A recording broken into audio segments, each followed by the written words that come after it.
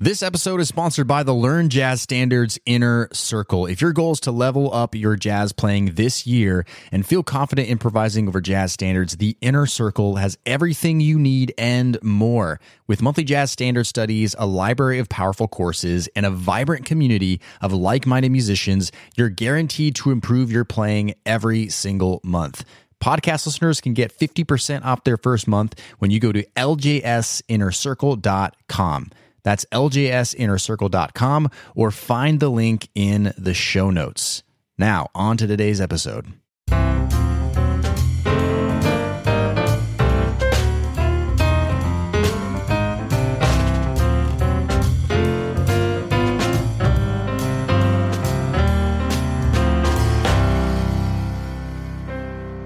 All right, my friends, welcome to another episode of the Learn Jazz Standards Podcast. I'm Brent, and I'm really excited to be answering your jazz and music-related questions 5 days out of the week. And today is our Fast Track Friday episode. This is where I look back on this week's episodes, kind of see some reoccurring themes, and provide you with a strategy that's been really helping my students and, of course, has helped myself in the past.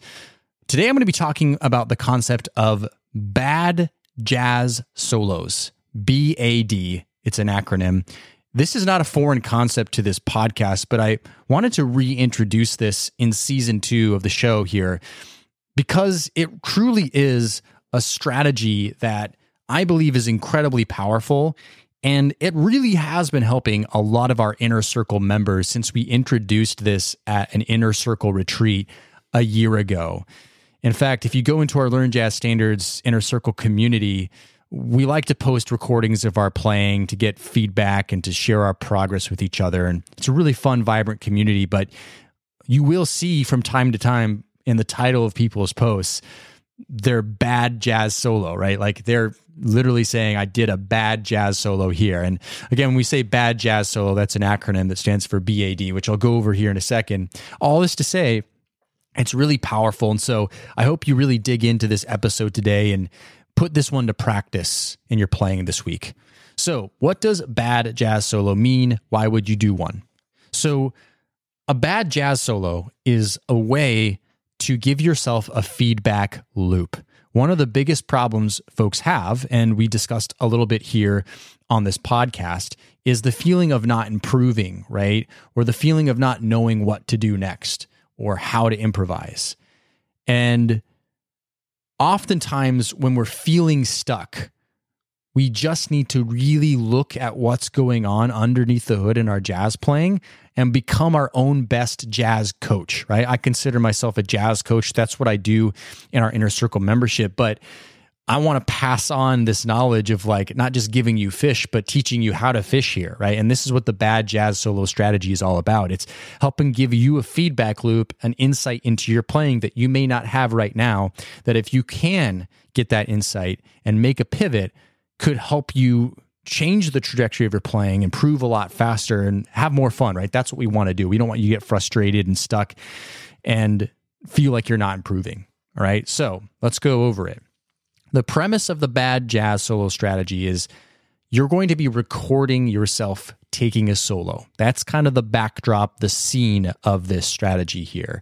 You're going to record yourself, and that could be very simple. It could be just you pulling out your smartphone and using the recorder on there. If you have a more elaborate setup, that's fine too. But honestly, the quality isn't as important as is just you being able to hear the sounds. If you want, you could take a video of yourself because that might give you some further insight as well, especially to the technical side of what you're actually doing.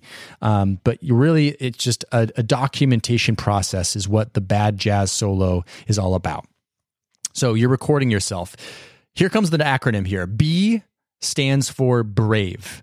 B stands for brave. When you're taking your solo, you are leaving your ego at the door. We're not recording this solo so that we can listen back later and feel good about ourselves and be like, hey, look how awesome I am, or wanting to impress ourselves or other people. That's just not the purpose of this exercise here. And so it's really important that you try to check your ego at the door here. Sometimes we can, like, for example, we'll start our recording and then we'll play a note we don't like and we'll scrap the recording, right? Because it's like, I didn't like what I just played. But unless you're really botching up the melody or something, and it might not be good for the sake of the exercise, like you're not really worried about that. It's really about just giving you a snapshot and insight to how you play right now today. So leave your ego at the door. Brave also stands for taking risks, right? A good jazz musician is going to take some risks in their playing. They're not always going to play to their comfort zone. They're going to try to implement things they haven't done before. And we'll talk more about that in a second. But it's one that's saying, like, I'm not afraid to make a mistake here.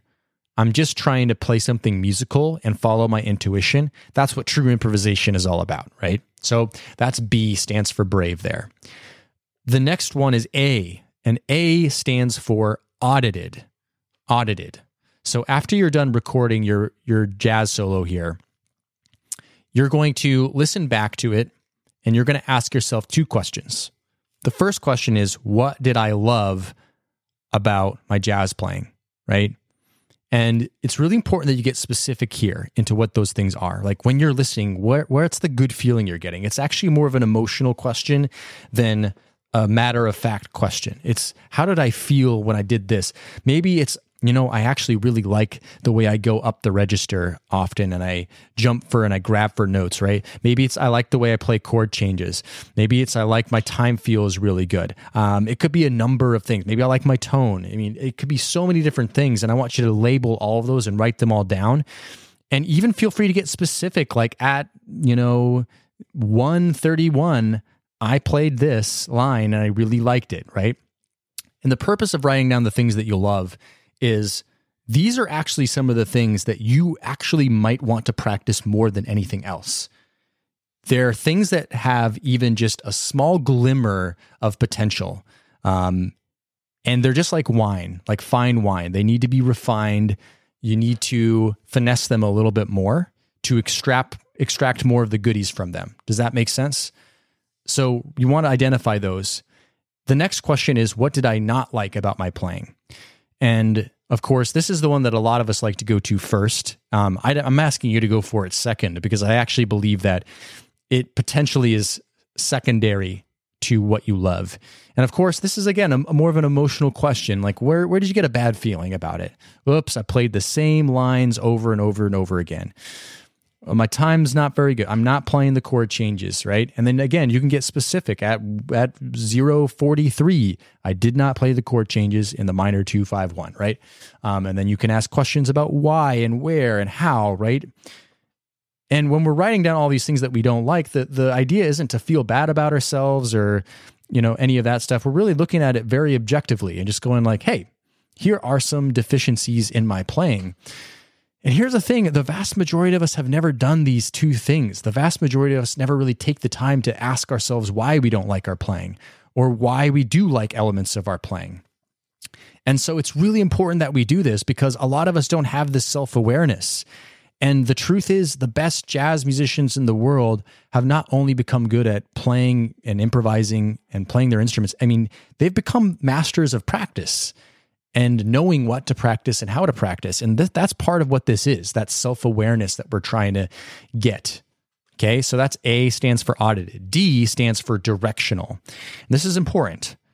This is where, after we're done taking that jazz solo and we've done our audit, we're coming up with at least one strategy for each one. So maybe one of the things that you liked was you like the way you play up in the register. So what's one strategy that you can take away that would help you play in higher registers more often? Or what's one intervallic leap that you really liked? Can you play that in different keys? Can you try different patterns? Can you do this or that? Can you apply that to the jazz standard that you're working on right now, right? One strategy that you can work on that will help you improve that thing that you're already good at even more. And that thing, it's more likely to blossom and grow faster because you're already showing potential there, right? Then you move on to the things that you're not so good at, right? And those are going to be a little bit harder to churn through, but that's okay. You've identified one of them, come up with one strategy. Maybe it's, I'm not good at playing jazz language, right? It sounds like scales. Great. Okay, here's the jazz standard I'm working on. Let's learn a chorus of this solo by ear. Let's learn 8 bars of this solo by ear. one strategy. Could be a completely different strategy from what I just named. Could be a completely different problem from what I just named. But we're coming up with actual solutions, directional, D for directional.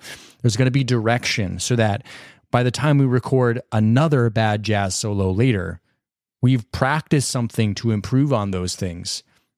And then the feedback loop starts all over again. We do another bad jazz solo, go through the practice again.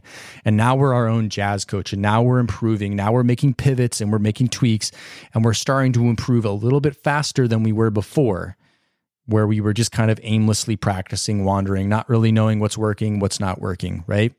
So that's the bad jazz solo strategy. Highly encourage you to start taking action on that. All right, that's all for this week of the podcast. Really appreciate you listening. And hey, what I'd also really appreciate is if you could go to Spotify or Apple Podcasts, wherever you're listening right now, and leave a rating and review. Tell others why you're enjoying this podcast.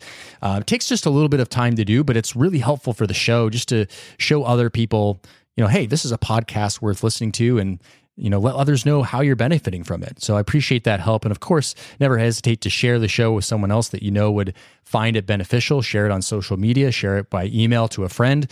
Share the love, spread the love. That's what this is all about here. Of course, make sure you subscribe to the podcast. Don't want you to miss out on any episodes. We have a really good week coming up next week, so I definitely want you to tune in for our last week of the month here on the podcast, because there's some goodies in here, and it's going to be a good one. So subscribe wherever you listen. Until then, happy practicing and cheers.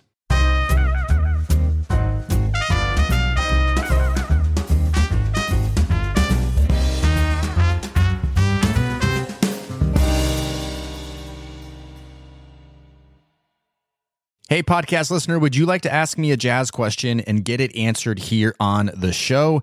Then go to learnjazzstandards.com/ask. That's learnjazzstandards.com/ask.